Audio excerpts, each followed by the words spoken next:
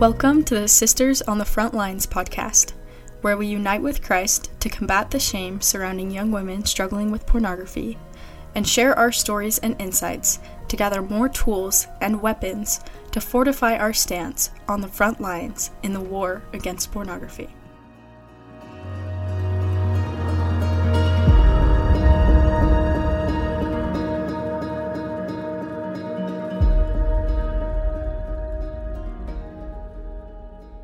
Hello, everybody. Welcome to the very first Sisters on the Front Lines podcast. I am beyond excited to do this.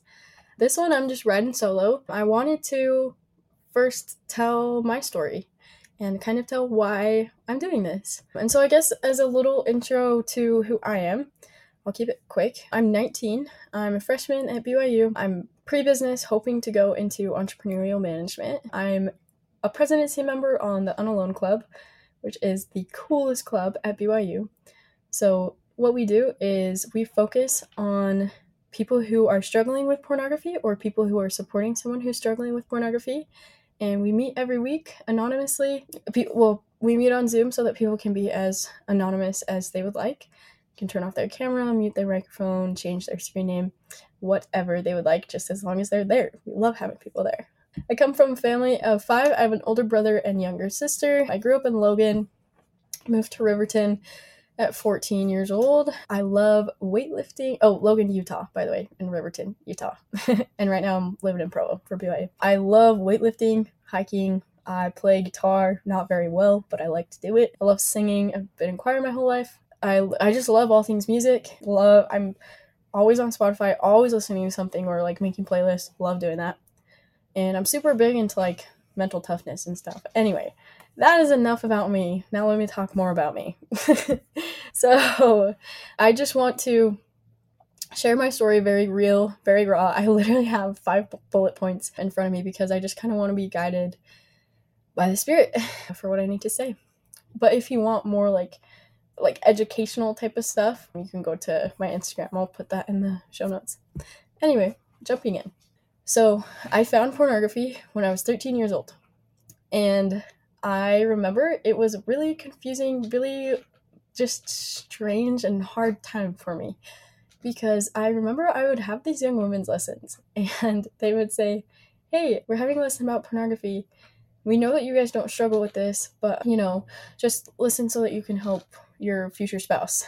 And the statistic is 30% of women struggle with it. And so it's sitting in a classroom of like 15 girls. It's me and 4 other girls who are sitting there and thinking that they're completely alone and that they are made incorrectly and that there's got to be something wrong with them. And they're just the most disgusting people because they're doing this and they're having those thoughts. And it makes me really sad to look back, and those thoughts were really, really real for me.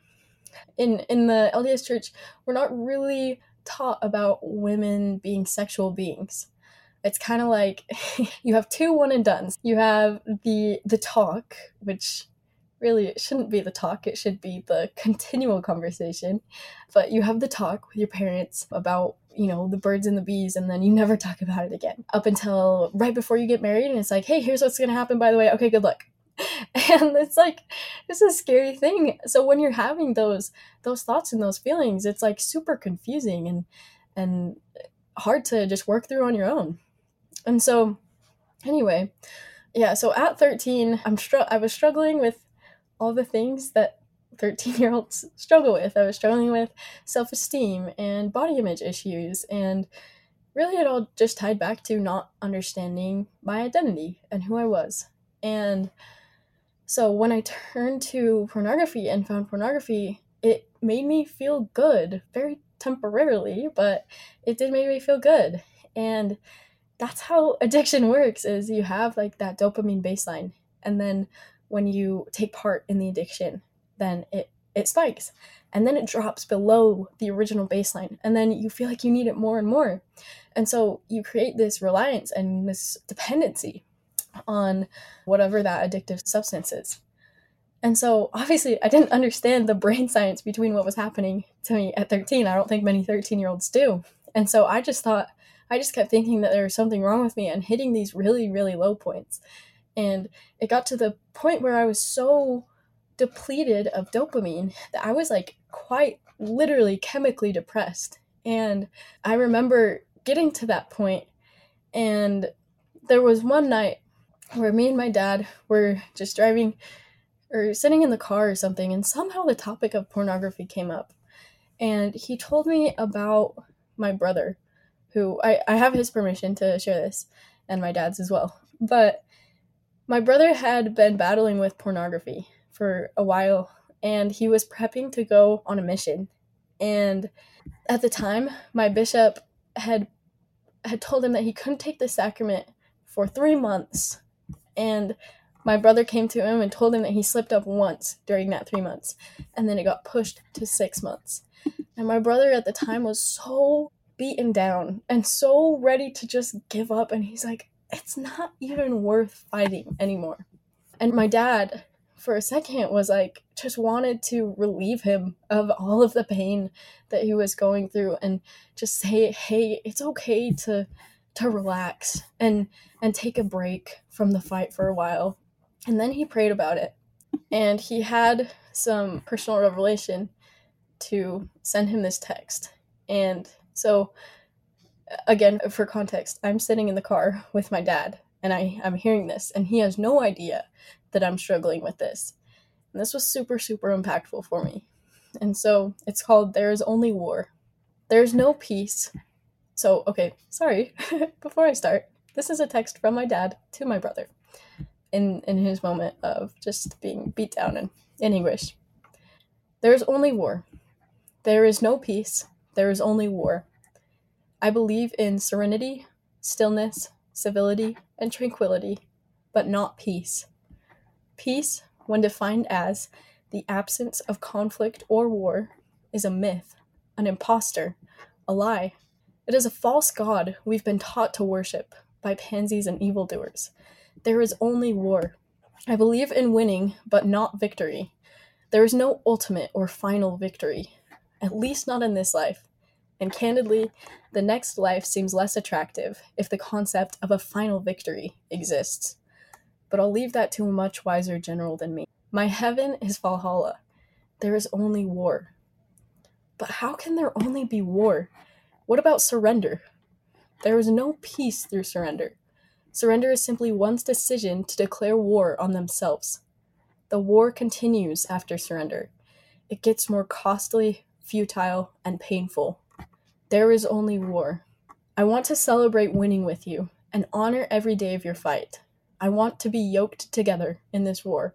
Whether you've won or lost any particular battle on any particular day doesn't matter to me at all. I want us to be fueled by the brotherhood that comes from going to war together. I want to be bloodied, exhausted, humbled, and yet undeterred from the path, the war path. There is only war. Would you agree to text me first thing when you wake up and last thing before you go to bed to tell me whether you're winning or losing? Please don't ever hesitate if/when the text is, I'm losing. That text is the one that matters most, because it means we are still in the fight.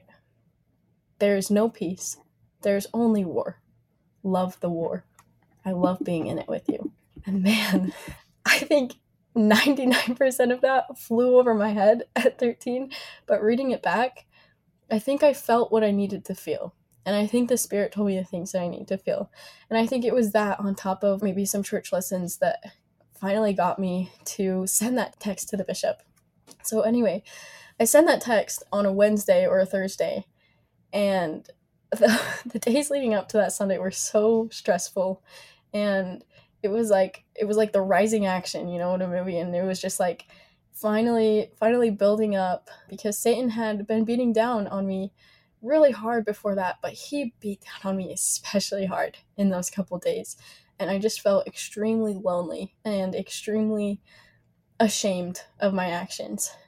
And so I remember I set up the meeting for probably like 30 minutes after church, and I did not let myself leave the building after church because I knew that if I left, then I wouldn't come back.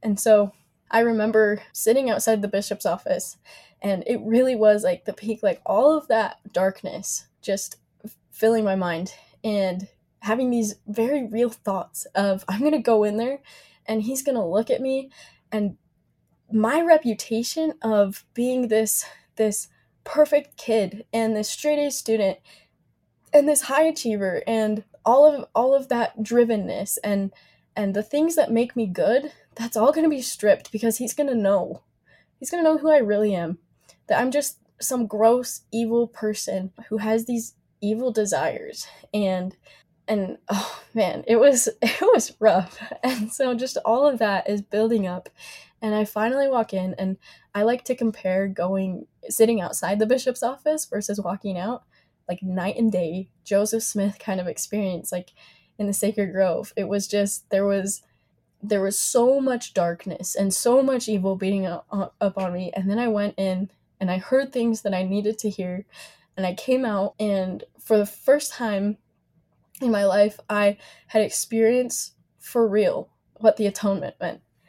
And so the messages that I heard in there, again, pornography really all stems back, like issues with pornography, it always stems back to being out of touch with your real identity. And I remember hearing in there, you are a daughter of God, and you are still just as valued, and he loves you just as much. And those three things, that was all I needed. That was all I needed to hear. And for him to tell me that, and tell me that this almighty being with all the power in the world could still love me after I had done those things, that was so impactful. And so I remember I walked out of there, and I kid you not, I looked at the sky and it was blue, but it was bluer. And I looked at the grass and the trees, and they were green, but they were greener. And everything, like I am not even saying that as a metaphor. I legitimately remember thinking, "Whoa, I've never noticed that before." And it's just so cool, because not only did the atonement take that weight off of my back, but it lifted me higher, and it brought light into every aspect of my life, and it started working gradually and making those weaknesses into strengths, and teaching me lessons that I wouldn't have known if I hadn't gone through that. It was so cool. And so after that, I kind of rode on that spiritual high for quite a while, and I was sober, clean, or whatever you want to call it, for probably about a year. So that was 14 or 15 when I got to into the bishop's office. I don't know if I mentioned that. So I'm around 16, and I remember I had my first relapse since I had gone to the bishop's office, and I was so mad at myself. I was like, "Are you serious? You were over this. The atonement already did its job. Like, now it's just up to you." And I think we think that so many times, that, the atonement's just this one-time thing, or the atonement is just for sin. And it's just for, we talk about, like, yeah, it's for like illness and afflictions, but the atonement is for everything. The atonement is for those habits that you're trying to build that you can't quite get. It's not just something to cover up and to help with sin. It's something to help in every single aspect of your life. Anyway, sorry, kind of a tangent. So since then, it's been really cool, the things that I have learned along the way. I know that it was so important for me, actually, to have that relapse, because it taught me that relapses actually don't start you back at square one, because you're still learning and you're still growing. One of my friends, Smith, Ali, he was on a Unashamed, Unafraid podcast, and he talked about facing God. And he talked about he had gotten to a point in his recovery journey where he was always facing God. Sometimes he would take a step back or take a step forward, but he was always facing him. And I love that. I think that's so important. So anyway, just kind of as a timeline. So it was kind of on and off. Honestly, 16 to 18, or I'm 19 now, is kind of blurry for me, but I want to keep honesty super important on this podcast. And I don't want to hold anything back, because I think there's a lot of power in putting the real things out there. And I think when we say things out loud, it automatically gives Satan a lot less power over us. So I guess I'm first going to start why I'm doing all of this. I have had a super, super strong prompting that I have some kind of work to do in helping young girls who are struggling with pornography. Super specific and random. And first, I'm like, not even at first, for like months, I was kind of fighting and backtalking Heavenly Father on it. And I was like, listen, dude, sorry, I didn't call him dude. I was like, listen, I am 18. I'm a college freshman. I'm just learning how to make my bed every morning, cook my own meals. Like, I'm not sure I can take this huge work on. Anyway, so my whole life I've been super like goal oriented and super just like let's do it, like. And so at first when I decided, okay, you know what? I think I'm all in for this. I was thinking that I was going to like write a book. I was like, I have to write a book, I have to do a website, I gotta do like blog, everything. And I was super like ambitious about it. And so I started, and so anyway, I ended up kind of ditching the idea of a book because I started reaching out to podcasts. And I was like, hey, so I am an LDS girl who has struggled with pornography.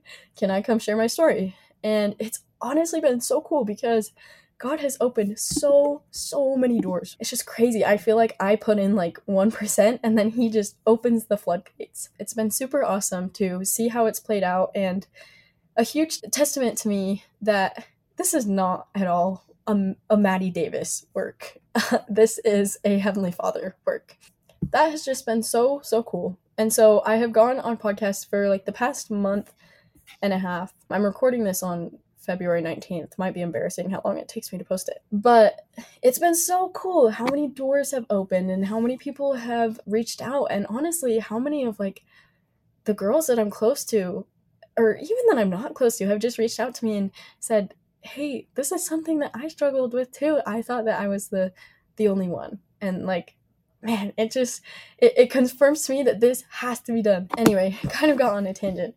So that's what I've been doing for the past little bit. But the part that I wanted to share, we're gonna have a little honesty hour because I think it's important for me to be as honest as possible on this so that the people that I bring on can be as honest as possible. When I started doing all of this, I was reading a lot and researching a lot on pornography. And so I was like constantly surrounded just by the words like pornography and those ideas. And it was hard like controlling it. Like I hadn't gained that aspect of self-mastery yet. And I actually like relapsed like 3 months ago. And I also think that that was super important to happen because it was like, whoa, okay, this is actually something that like I have to decide every single day to choose Christ and to choose happiness and to choose serving others so that that temptation does not have as strong of a grip on me. And man, has it been cool. God works so well. God is so good at what he does. Yeah, so I guess that kind of brings us to now. What I want to do on this podcast is bring young women. I would love younger women. Right now I have a lot of like young adults lined up, like 18 to 20, but I would love if anyone is listening that has kids that are like 11 to 17. I would love to have them on. I kind of only want to interview girls. I just want to stick in that realm. I love men. Men are awesome. I don't have anything against them. That's just what I want to do for this. So if you are listening and you would like to be interviewed, or you know someone who would like to be interviewed, please reach out to them and let them know that I would love to have them on. I have ways to make it completely anonymous. I have a voice changer software. I won't post a headshot on my Instagram if you don't want me to.